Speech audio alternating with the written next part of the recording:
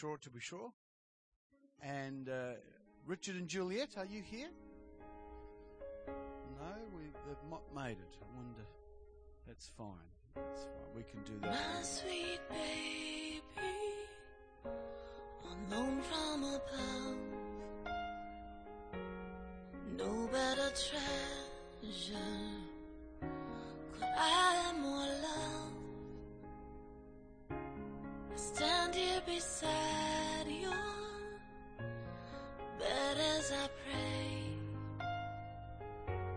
I lay my hand on your head and I say, may you grow up to serve him all of your days. May he lead you and guide you in all of your ways. May his hand bless your future with friendships that last. May you cherish your youth and not grow up too fast. I stare in wonder at your tiny frame, just to think that God knows you by name. He knows every hair on your beautiful head. He knows all your thoughts before they are said. May you grow up to serve him all of your days. May he lead you and guide you in all of your ways. May his hand bless your future with friendships that last. May you cherish your youth and not grow up too fast. May God grant you peace in the midst of a storm. May God give you strength even when you're forlorn. May you answer the door when Jesus comes knocking. May wisdom guide you when your mouth is talking. May discretion protect you and keep you pure. May you never stumble or fall for a lure. May your heart remain humble to the very end. May uprightness and truth be what you defend. May the world not ensnare or change who you are. And may the light that's within you shine like the stars. May angels surround you, body, spirit, mind. May favor and peace be yours to find. May rejection and pain never reach you. May your spirit grow bold for what you're called to. As you rest in God's care, I will rest too, knowing that Jesus is watching over you. Amen. I love you, Mommy.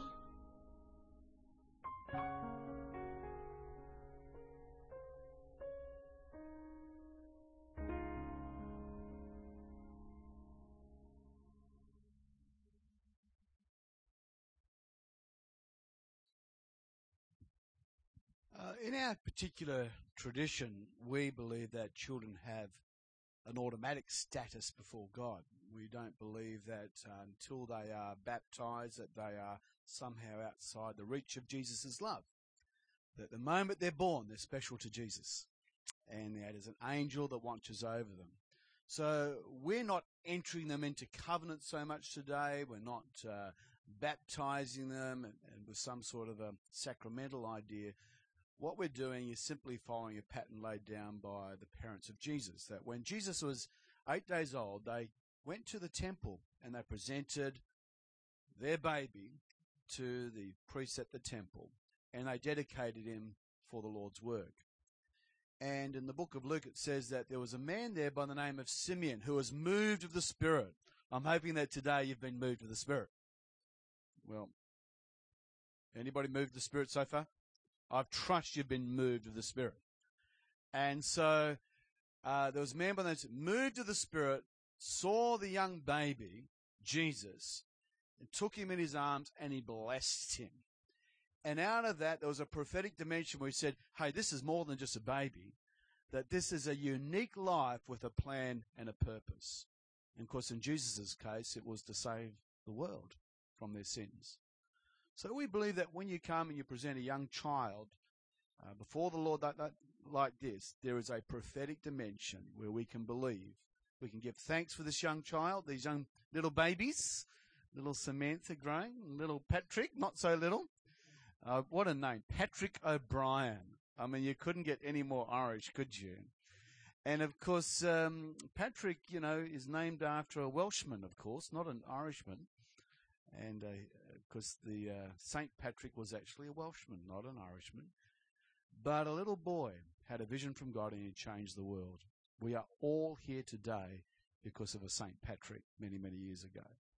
So just one little life like this can change the world. It's going to be our joy and delight to pray with him and his parents and also little Samantha here.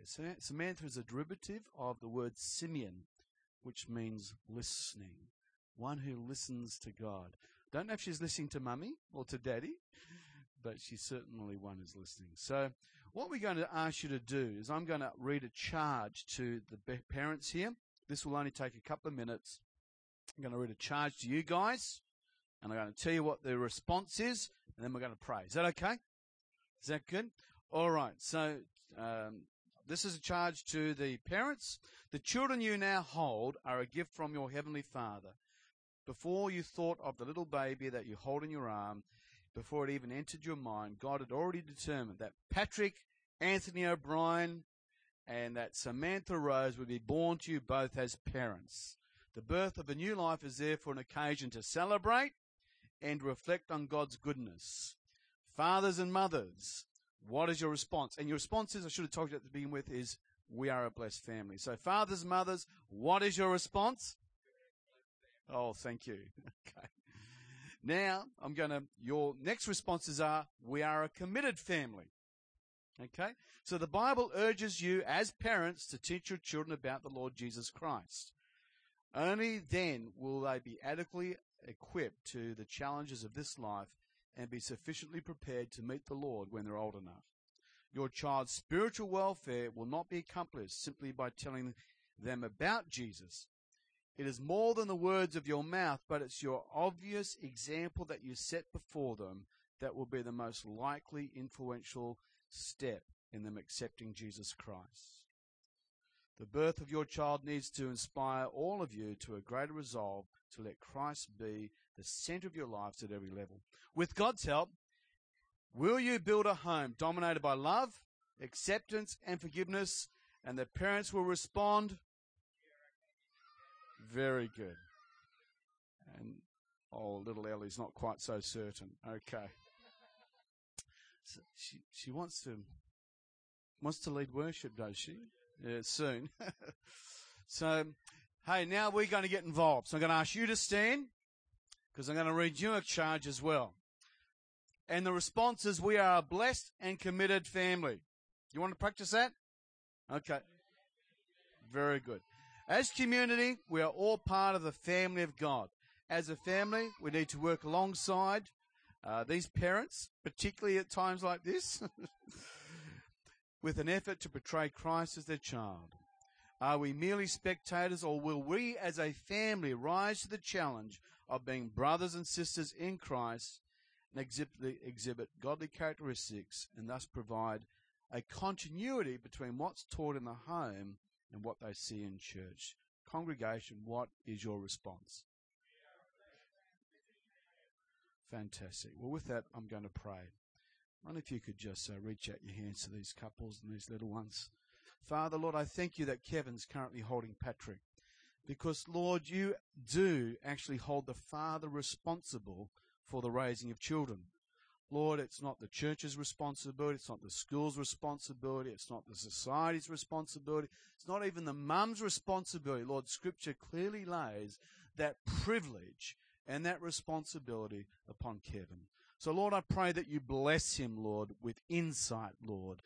Lord, that you would train up the way in which Patrick shall go, Lord. Not the way that we want him to go, but, Lord, give him the insight to know the particular course that you've charted for this little one here in Jesus' name. Lord, thank you for, Lord, this wonderful lady here, Karen, Lord, as she's just given birth to another, Lord, with a bit of suffering, I must admit, Lord. Lord, the cost that a mother goes through, Father, to bring a little life into the world, Lord, is just something that reflects your love towards us. Lord, there's a unique connection, Lord, between the mum and the son that, Lord, only a mother will ever understand. So, Lord, I pray that you uniquely bless her. Lord, give her an incredible gift, Lord, to provide a home where there's love and security. And, Lord, we do thank you for Patrick. Lord, thank you for this little squirmy little boy. Looks like his mum. Lord, I do pray your blessing upon him all the days of his life. In his going forth and his returning, Lord, let his basket be full, Lord, let his days be long and healthy in Jesus' name. Amen. God bless you. And we've got a little thing to present to you here. The name of Patrick. I think I spelt it right. And so that'll be just something for you to remember his days. And there's meant to be all the pictures in there showing different things. And so hopefully be able to work on that. So thanks, guys. You may take your little worms back to the table. Sorry? Okay, fantastic. And now we're going to pray for little Samantha. Father, thank you for this family, David, for Sarah, Lord. Thank you, Lord, for, Lord, this growing family, Lord. She's arrived safely in the world, Lord, some distress as well. Lord, we pray for David, anointing as the king and the priest, Lord, of his home, Lord. For, Lord, our sister here, Lord, that Sarah would be the one who would just be a voice of God, Lord, into this environment over and over again. And, Lord, for little Samantha, Lord, the one who will listen to God. Lord, I pray that in the rhythms and, Lord, in the rhyme of life, that she'll always be in tune and in harmony, Lord, of what's happening around her. In the mighty name of Jesus. We bless her in Jesus' name. Amen. God bless you.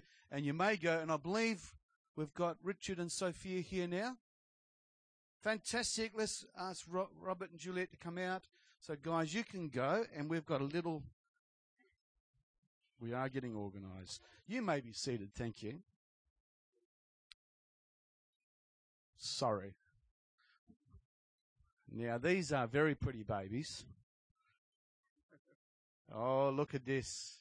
Oh, if you haven't taken any photos now, this is a good time to take photos. So you're welcome to come out. Is Mum? Let's give Mum a clap. Going to come down, Mum? You're welcome to come. So we're going to pray also for these... Look at little Richard. Isn't that cute? So cute. Richard means lionheart, brave. So he's going to be a brave boy. And Sophia means wisdom. And so she's going to have wisdom beyond her years. So again, what if you just reach out your hands toward this family? Father, you've brought them to Australia, Lord. Father, that these children will grow up, Lord, remembering the history of, Lord, of their home nation, but also growing up as Australians. Lord, that takes incredible strength, Lord. Father, we are a blessed nation, but, Lord, we have temptations, Lord, and apathy and things that we don't have, Lord, in other countries, where we are so reliant upon you coming through. Here, Lord, we have the temptation to think that we can do it by ourselves. Lord, we've got the job, the Medicare. Lord, we've got all the systems, Lord, and, Father, we make the assumption that we can live life without you, Lord. So for little Richard, Father, we pray, Lord, that you would just accept him, Lord, before you, Lord, that you would give him, Lord, your constant guidance, Lord. As that angel, Lord, he has a guardian angel, looks over him constantly, Father. Bless him, care for him in Jesus' name. Little Sophia, as cute as she is, Lord, I pray that she'll only ever know the love, acceptance, and forgiveness of family. Lord, we begin life with family. And, Lord, at the end of it all, Lord, you want to take us to join your family, Lord. Let this family, Lord, never be broken in the by and by. Keep them together, Lord. Thank you for the generations that are reflected. Lord, you are the God of Abraham, Isaac, and Jacob, 3 generations. And we thank you, Lord, for 3 generations represented here. And that's worth giving God a praise. Hallelujah. Hallelujah. Thank you.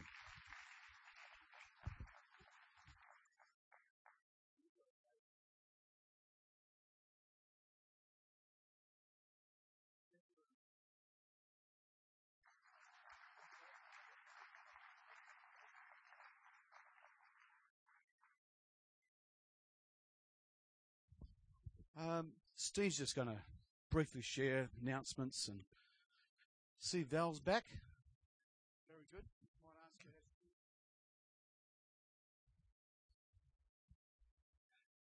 Do you want to come and have a quick word about your trip away? You can, yeah. I'm sure we'll be blessed. Okay, had a really good trip, and I'll update you all properly later with a PowerPoint and all.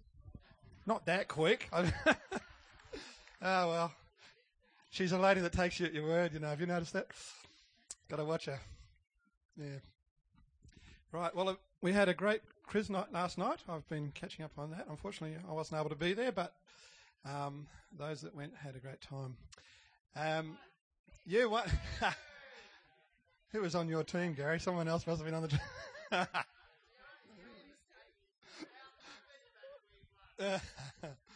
Yeah. A couple of quick announcements as you get ready to take up your offering. And it's just a standard tithes and offering today. I don't think there's anything special happening, so you'll be happy about that. There's the ladies' thing's on the 22nd. Carolyn's not, and there's the 2nd of October is the last day for bookings. That's it. Okay, so get in now. I think that's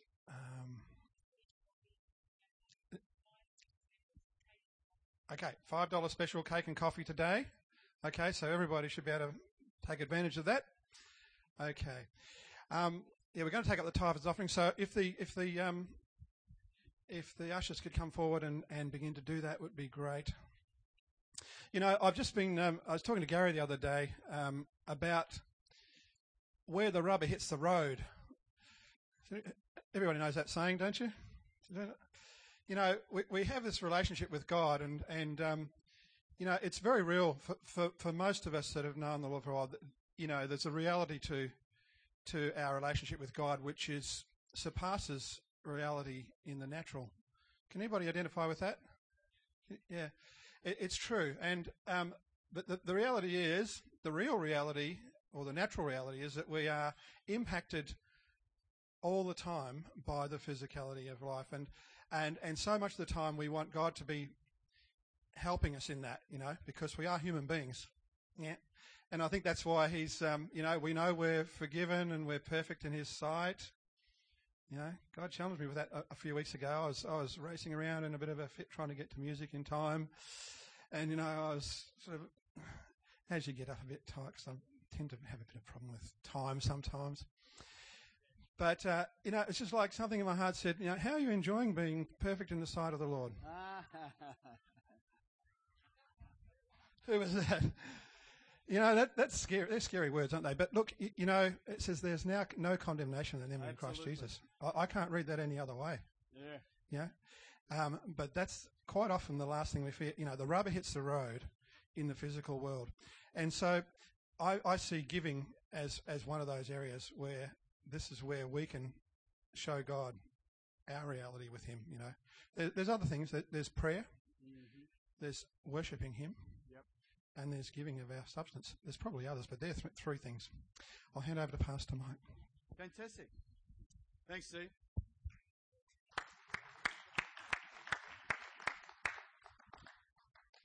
I'll preach down here today. Hopefully you can see me. Good morning. It is really a delight to have you in church. And thank you to Pastor David Woods for bringing that word. Live boldly for God and strong. Things are happening in the earth. And we've just had this incredible time where we've just celebrated the miracle of life. You know, I just still find having a little baby in your hand as one of the most fantastic. Here's Grandma with little, is this Mia? Matilda? Tilly? And, I mean, she is just out. in heaven. I still think it's one of the most things. But this week we actually did something a little bit different as a minister. I put on a master's class for senior pastors about what time are we living in terms of the last days. When I was first saved, we had lots of teaching on when Jesus was coming back to earth. In fact, I think we almost had it figured out, 12th of June 1975, something like that. And that's all I've got, not as popular as it's today.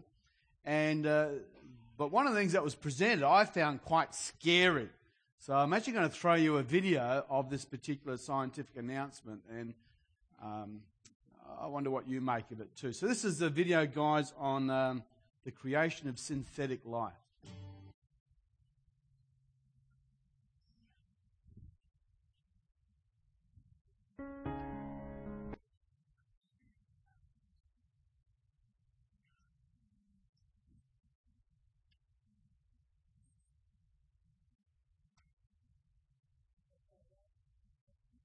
It's about right, you reckon?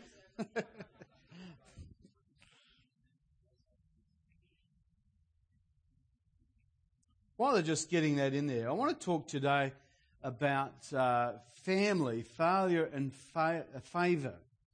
And when we look at the life of families today particularly, we are finding families are under more attack than any other time.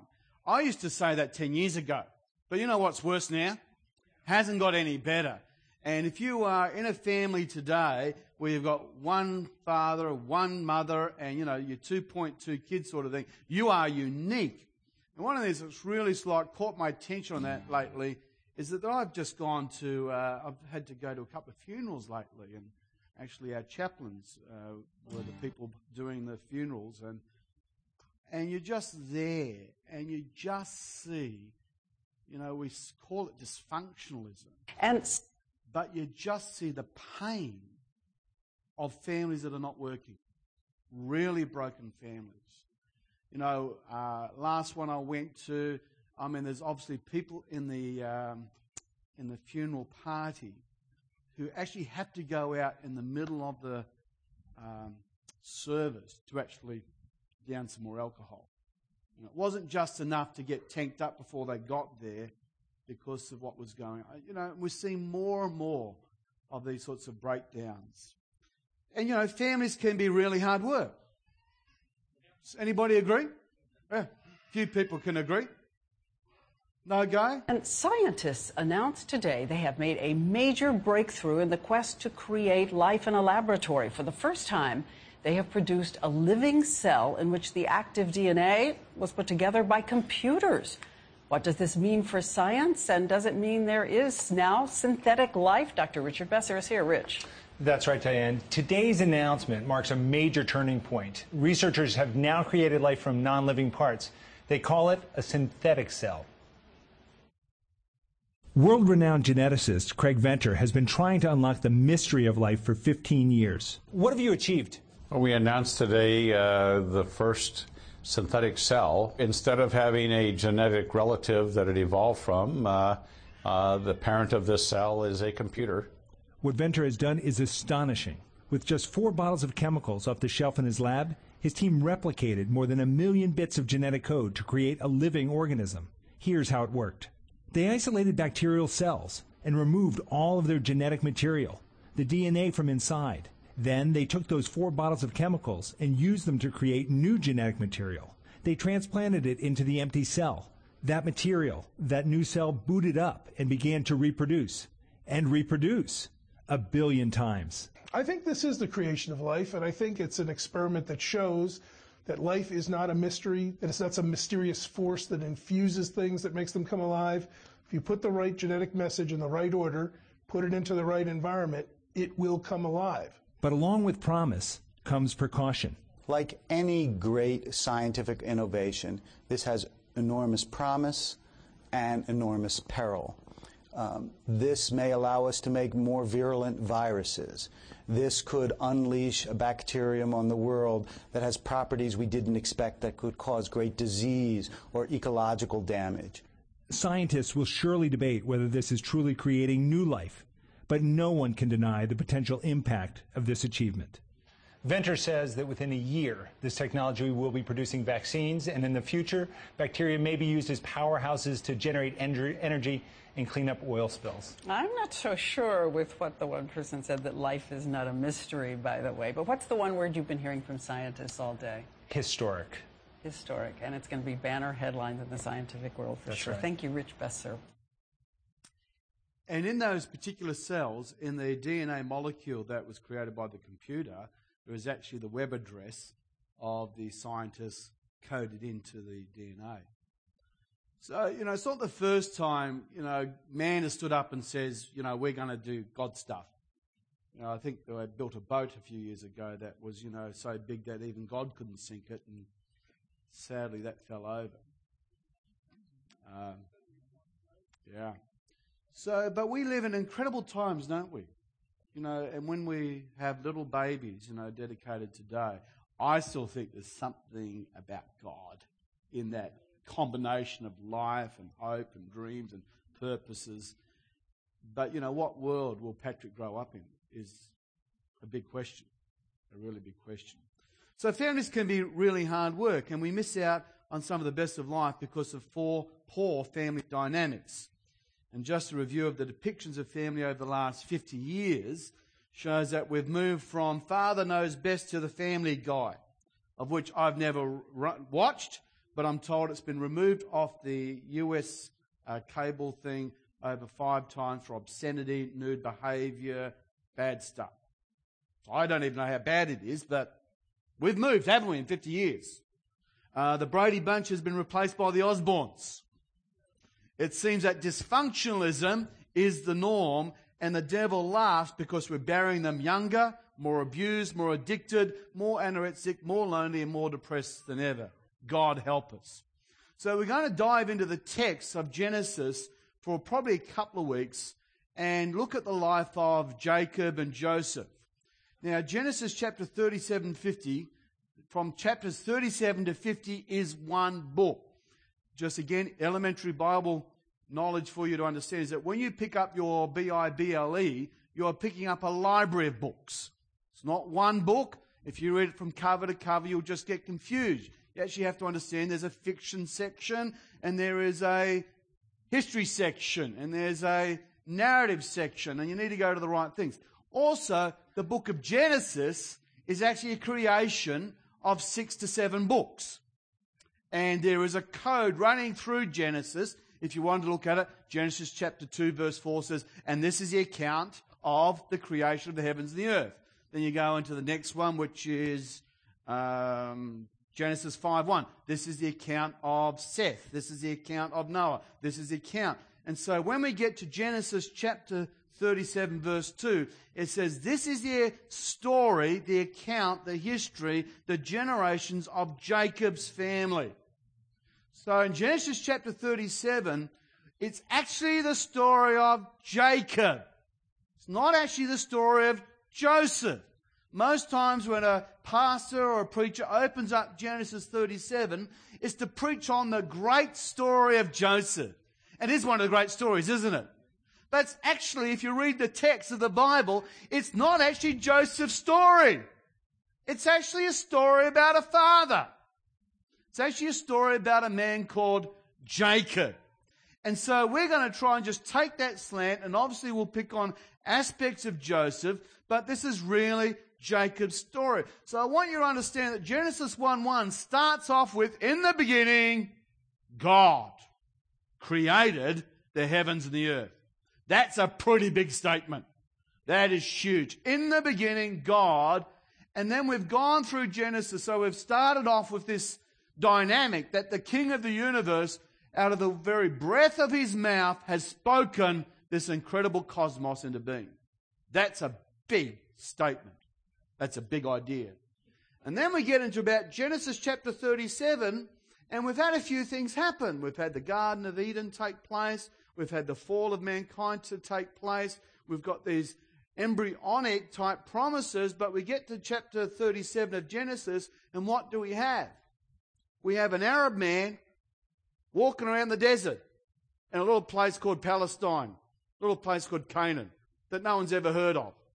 It's not really fitting the big story, is it? We've gone from, let's create the universe, the cosmos, down to, we've got a little guy now in a little place doing a little thing. Doesn't fit the big plan of God. We know, because we have the benefit of history, that God intends on doing things with this line of Abraham, Isaac, and Jacob. But they don't know it yet. It's God's big plan is to build a nation out of this little man called Jacob, whose great-grandfather was Abraham. There's a big idea involved.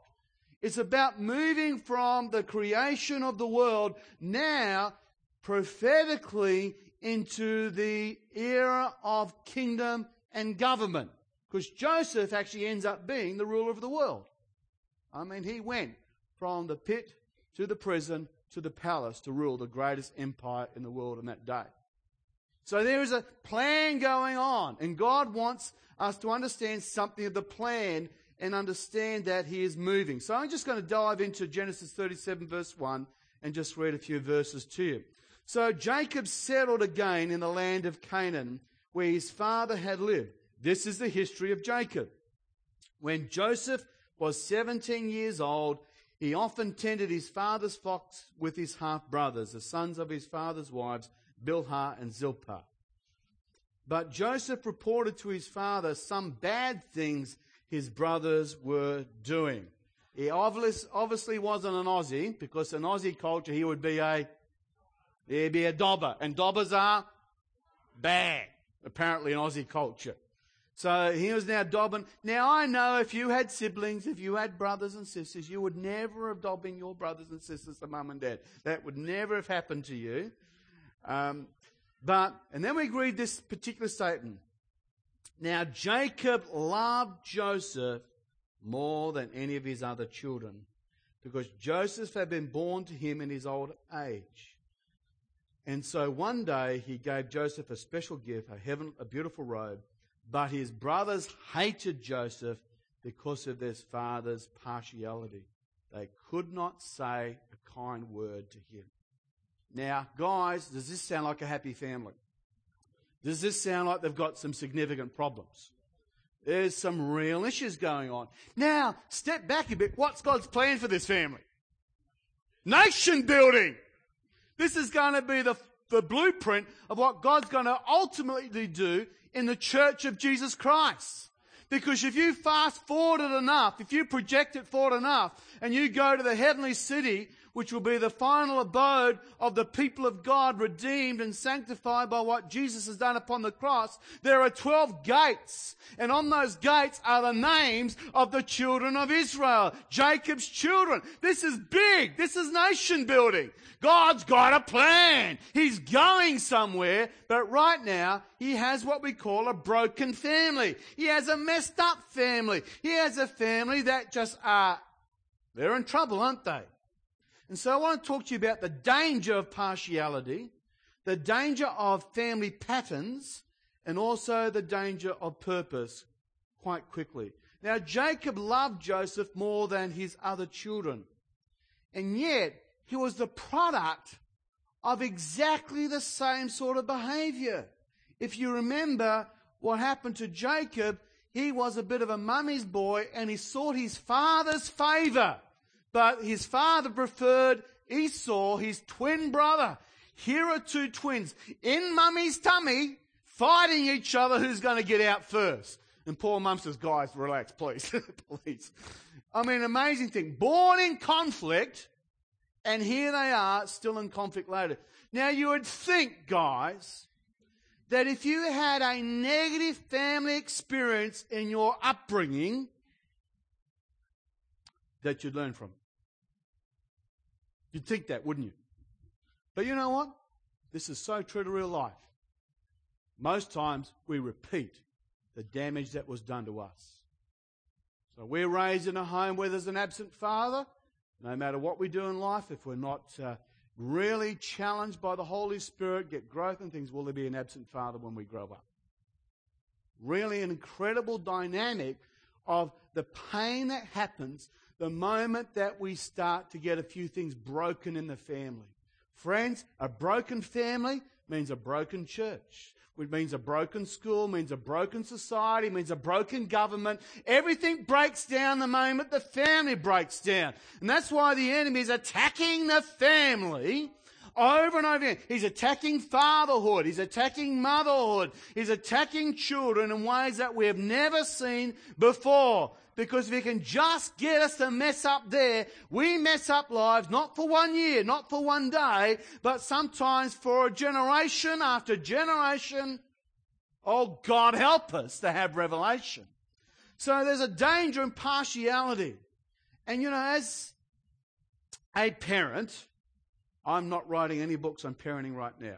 I'm just doing my absolute best and trusting God. But you know what? I've found that some of your kids are easier than others. Have you ever found that? Has anybody found that out? I've found some are relatively easy and others are tougher. I've found the ones that are tougher are probably more like me. The ones I have the conflict with are probably more like me. Ouch. I know that wouldn't apply in your family, but in my family, that's how it often applies. And so, may God help us. See, Jacob loved Joseph more than his other children. There's a history for that. And yet, he was the product of conflict with his own twin brother Esau, and he was not his father's favorite. And so, he deceived his own father, wanting to get the inheritance. He had to run away for his life. And then he worked for his uncle Laban for 7 years to get the girl Rachel. Now, Rachel was a looker. She was a good girl. She had the moves. She was cool. So he wanted to marry Rachel. He has the wedding ceremony. They have the honeymoon, and he wakes up with another girl.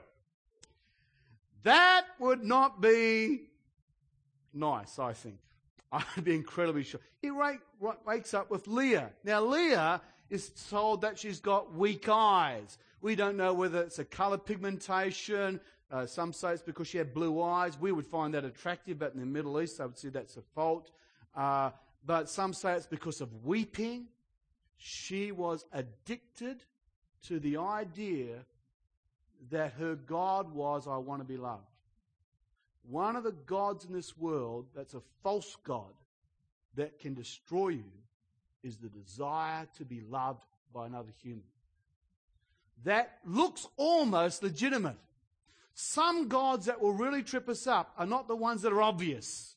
But some gods that almost look okay can destroy you. I've been around a little while and I've seen woman after man destroy their lives because they worship, I need someone to love me. Please love me. Love me, love me, love me. I'll do anything you want so long as you love me.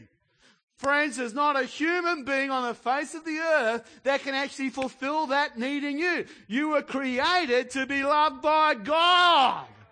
And relationships, what we call marriage, is actually what God designed to kill you in the flesh.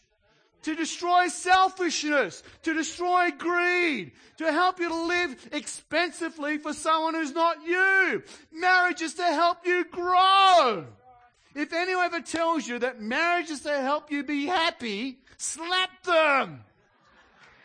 Marriage is designed to make you grow. And great marriages will cause you to grow a lot.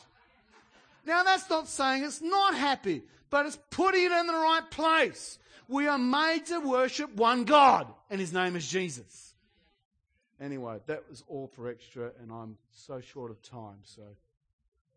So he marries Leah, and her name literally means cow. Now, when you're calling your wife cow, you are in trouble. Unless maybe if you're in a Hindu position. So, the old cow, no, not a good move, guys. Stay away there, friends. So she marries Leah. She's literally the ugly sister.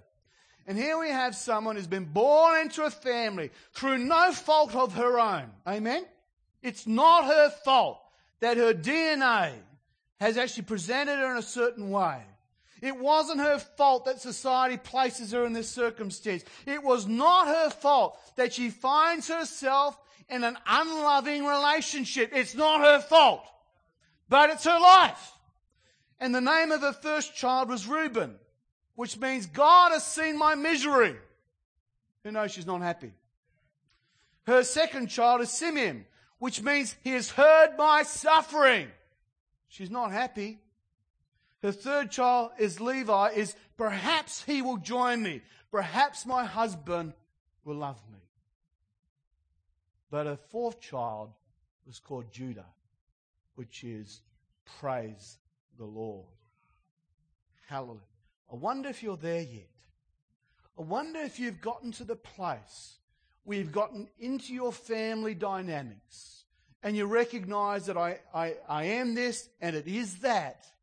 And there's pain, there's misery, and I have hopes and aspirations. But I've wondered if you've pushed beyond this to a place where Leah got to, which is, anyway, I have now broken through and praise the Lord. He makes it okay. I understand now there's a dimension of spirituality that means I can live above my family dysfunctionalism. Hallelujah. Hallelujah. Hallelujah. Hallelujah. That's what Judah means. Hallelujah. Have I come to the right church this morning? Just turn your neighbours. Are you awake? Are you asleep? Okay. So, she has children. So God has a plan to build a nation. And He will do this. And here's the thing. Out of dysfunctionalism, out of disunity, out of heartache, out of the worst mess possible, Jacob's family is still in God's plan. That Jacob's family is still going to get to what God wants. That out of this mess, God is going to build a nation. That out of these 12 brothers who can't talk to each other, that wants to kill their Redeemer, come on, here's the answer, and want to kill that, out of that, He's going to build a nation. So when they walk back into the land of Canaan, after Joseph had finished, they go in ready to rule the land. Hallelujah. So there's a danger in partiality. Guys, girls, parents, family of God, may we not love the easy ones only. May we love the hard ones. So I'm expecting some love to come towards me now. You know, in the church, don't love just the easy ones. Let's not show partiality. All the schisms and factions of the Church of Jesus Christ around the world today are prophetically built into this pattern that we see here in Genesis. God has a plan to make the family okay together, and we're going to be okay when we get finally called to that party. Now, Jacob deceives. Now, be careful of patterns that occur in families. Now, I'm not overly convinced of some versions of generational curses. In fact, I don't believe in generational curses. I'll just put it out there. But let's be careful of patterns of family behaviour. Jacob deceives his father by using a goat and a coat. Jacob is then deceived by his uncle for his wife. He reaps what he has sown.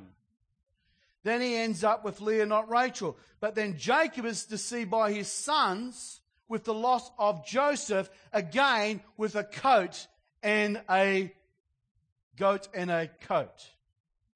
And then again, Tamar later deceives her father Judah to sleep with her, again using a goat and a disguise. So here we go, guys. We've got to understand that you have to be you. Be you. Don't be someone else. Be honest and be vigilant and be prayerful. And in the name of Jesus, I want to confess the sins of my family and my parents and my grandparents, and it stops here. It doesn't go on. It stops here. Whatever happened to my mum and my dad, it stops here. You know, they've actually worked out that you could actually have perhaps alcoholic grandparents, and you may never even seen a bottle of alcohol, but 3 generations you're living as if you're alcoholics.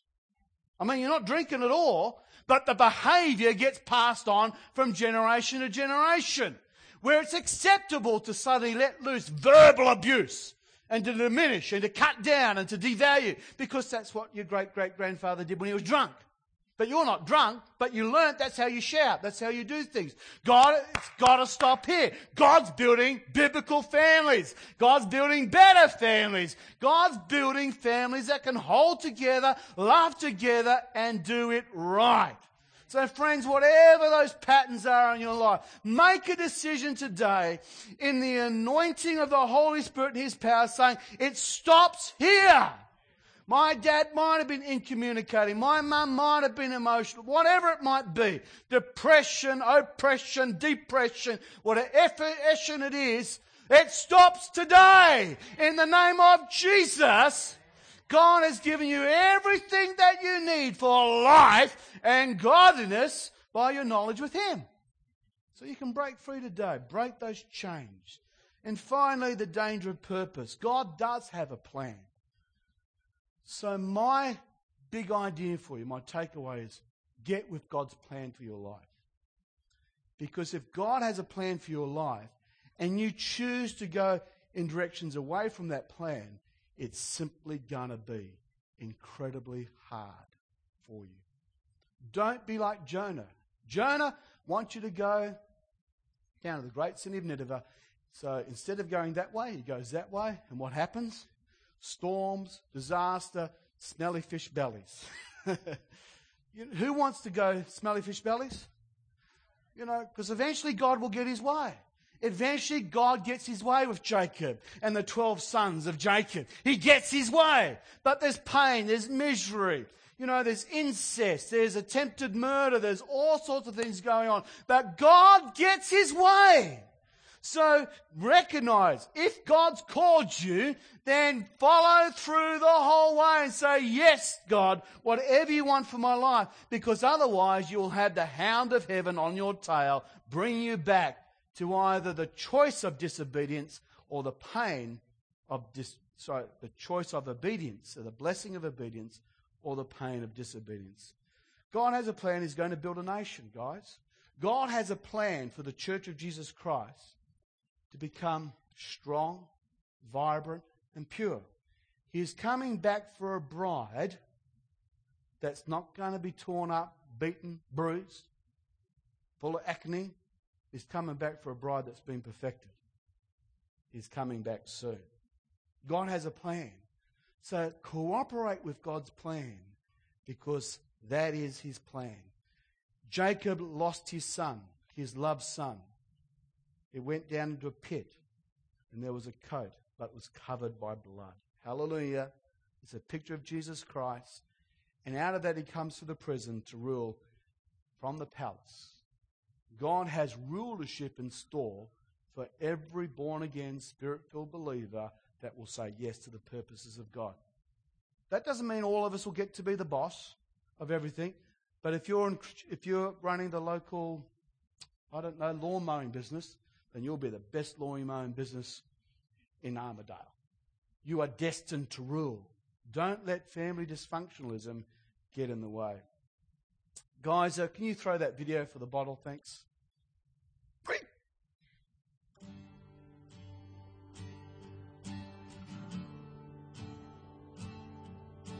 How do I know? I know because I was restless. How do I know? Because I was wild. Because I was addicted. I was lost. Because I was empty. I know because I was living behind a mask. How do I know Jesus is alive? Because He lives in me. Jesus did what no one else could do for me. He took the punishment for my failures, my wrong decisions, my selfishness, my pride, and my sin. He was beaten. He was mocked. He was tortured. Crucified. And buried for me. But on the third day, He did exactly what He said He would do. Jesus rose up and walked right out of the tomb. in the summer of 1985. July of 2007. February 2005. June 2003. And in August 1995. He walked into my life. And I've never been the same since. Now I am truly living. Now I am sober. I am at peace. I am fulfilled. Now I am free. Now I'm found. My God. My Savior. My best friend. My Lord. My Jesus. Is alive.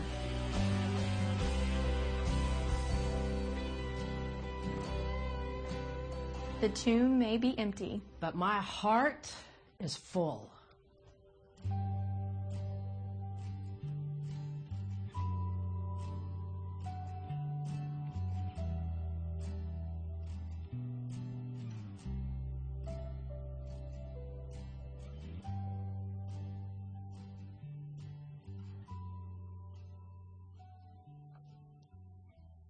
Many of us are so conscious of the brokenness that's on our lives that it stifles, it traps us. But it's my hope and prayer for you today, ladies and gentlemen, that you'll become conscious of His wholeness and what He can do in your life. And that in a very short moment you can come to a place of revelation, to know that He's more than enough to lift, to redeem, to heal and repair. I'm going to try and sing you a little song that you all know. You might be able to help me with. So stand with me. And it's something beautiful, something good. Jesus. Maybe the singers, you're welcome to come and help me if you can. You know I can't sing at all, so here we go.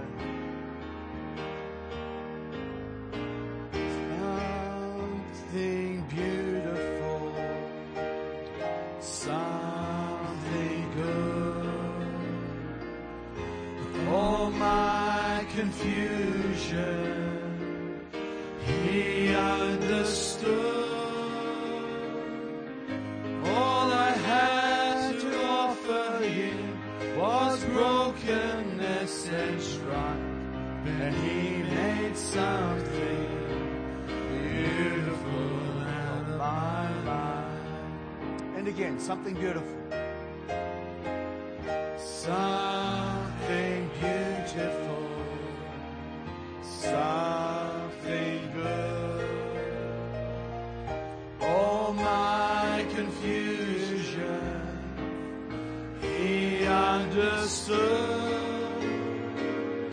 All I had to offer Him was brokenness and strife, but He made something beautiful of my life.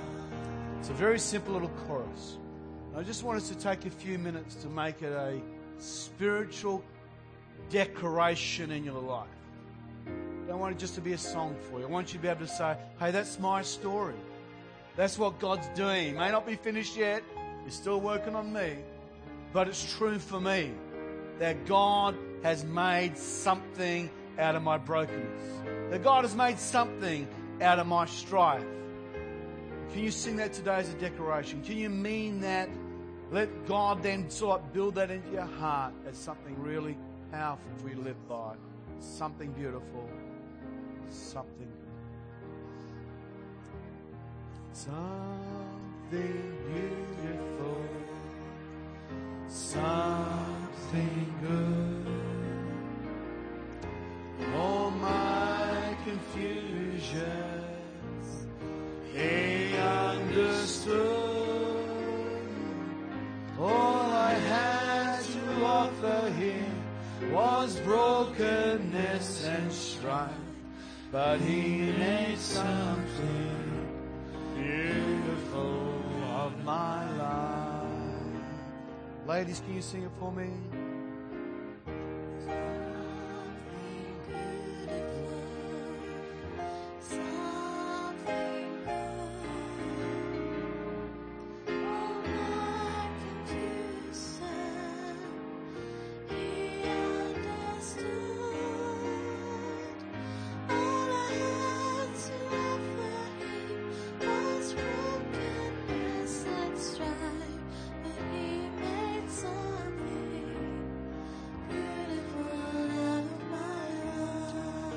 Gentlemen, let's sing it. Something beautiful, something good. All my confusion, He understood. All I had to offer Him was brokenness and strife, but He made something beautiful of my life. There is a chorus that goes like this. I will not sing it to you to offend your ears, but it says, if there ever were dreams that were lofty and noble, they were my dreams at the start. And the hope for life's best were the hopes that I harbored down deep in my heart. But my dreams turned to ashes, and my castles all crumbled, and my fortune turned to loss. So I wrapped it all up in the rags of my life, and I laid it at the cross. One more time, all together, something beautiful.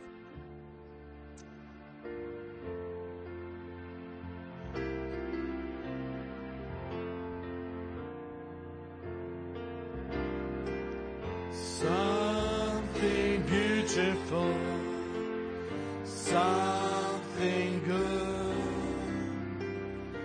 All my confusions, He understood. All I had to offer Him was brokenness and strife, but He made something beautiful of my life. Let it be. There might be someone here today where that has never actually come to you as a reality because you don't yet know Jesus Christ. You don't yet know God in a very personal way. It's not about whether you know about God, it's about do you know Him personally? Do you know His touch upon your life? Do you know His direction? Can you recognize His voice? And the great offer of the good news of Jesus Christ is that if you want to, you can receive the gift of eternal life. The Bible says that God so loved the world that He gave His one and only Son, that whoever believes on Him should not perish, but have eternal life. But it's your choice. God's not going to force anyone. He's given His Son, but what do you want to do with His Son? Do you want to receive Him and accept His offer of life, or if you want, He will allow you to turn your back and to go away. But I want to tell you, there are hundreds of people here today that will say something beautiful and something good. He did some excellent things. I was like that old bottle, discarded, hidden, dirty, filthy, that no one would bother to lift me up. That's the promise of Jesus. That if you want, just say, here I am, Jesus. Come rescue me. He would love and rush into where you are today. So if you don't know Jesus Christ as your personal Savior, just let's have a moment of privacy. If you just bow your head and close your eyes. I want to give you an opportunity. If you're here today and you've never accepted Jesus Christ as your personal Savior, you don't know what would happen to you if you were to die tonight. As tragic as that would be, but you actually do not know what would happen. It's a question in your mind. Would my eyes open again? Or was that the end? Would my eyes open up and would I see Buddha, or what would I see? I can guarantee you today on the authority of the Bible that you can know that Jesus Christ loves you. He's got a place for you. So if you'd like to receive that gift today, while the saints are praying, would you mind just slipping your hand straight up in the air? I ask you to be brave, but if that's you today, just slip it straight up. That's it. We're going to pray for you. Just look over the congregation. Give you a moment. This is your opportunity to receive the gift of salvation through Jesus Christ. Is there one here today? Say, Pastor Mike, that's me. Pray for me. Pray for me.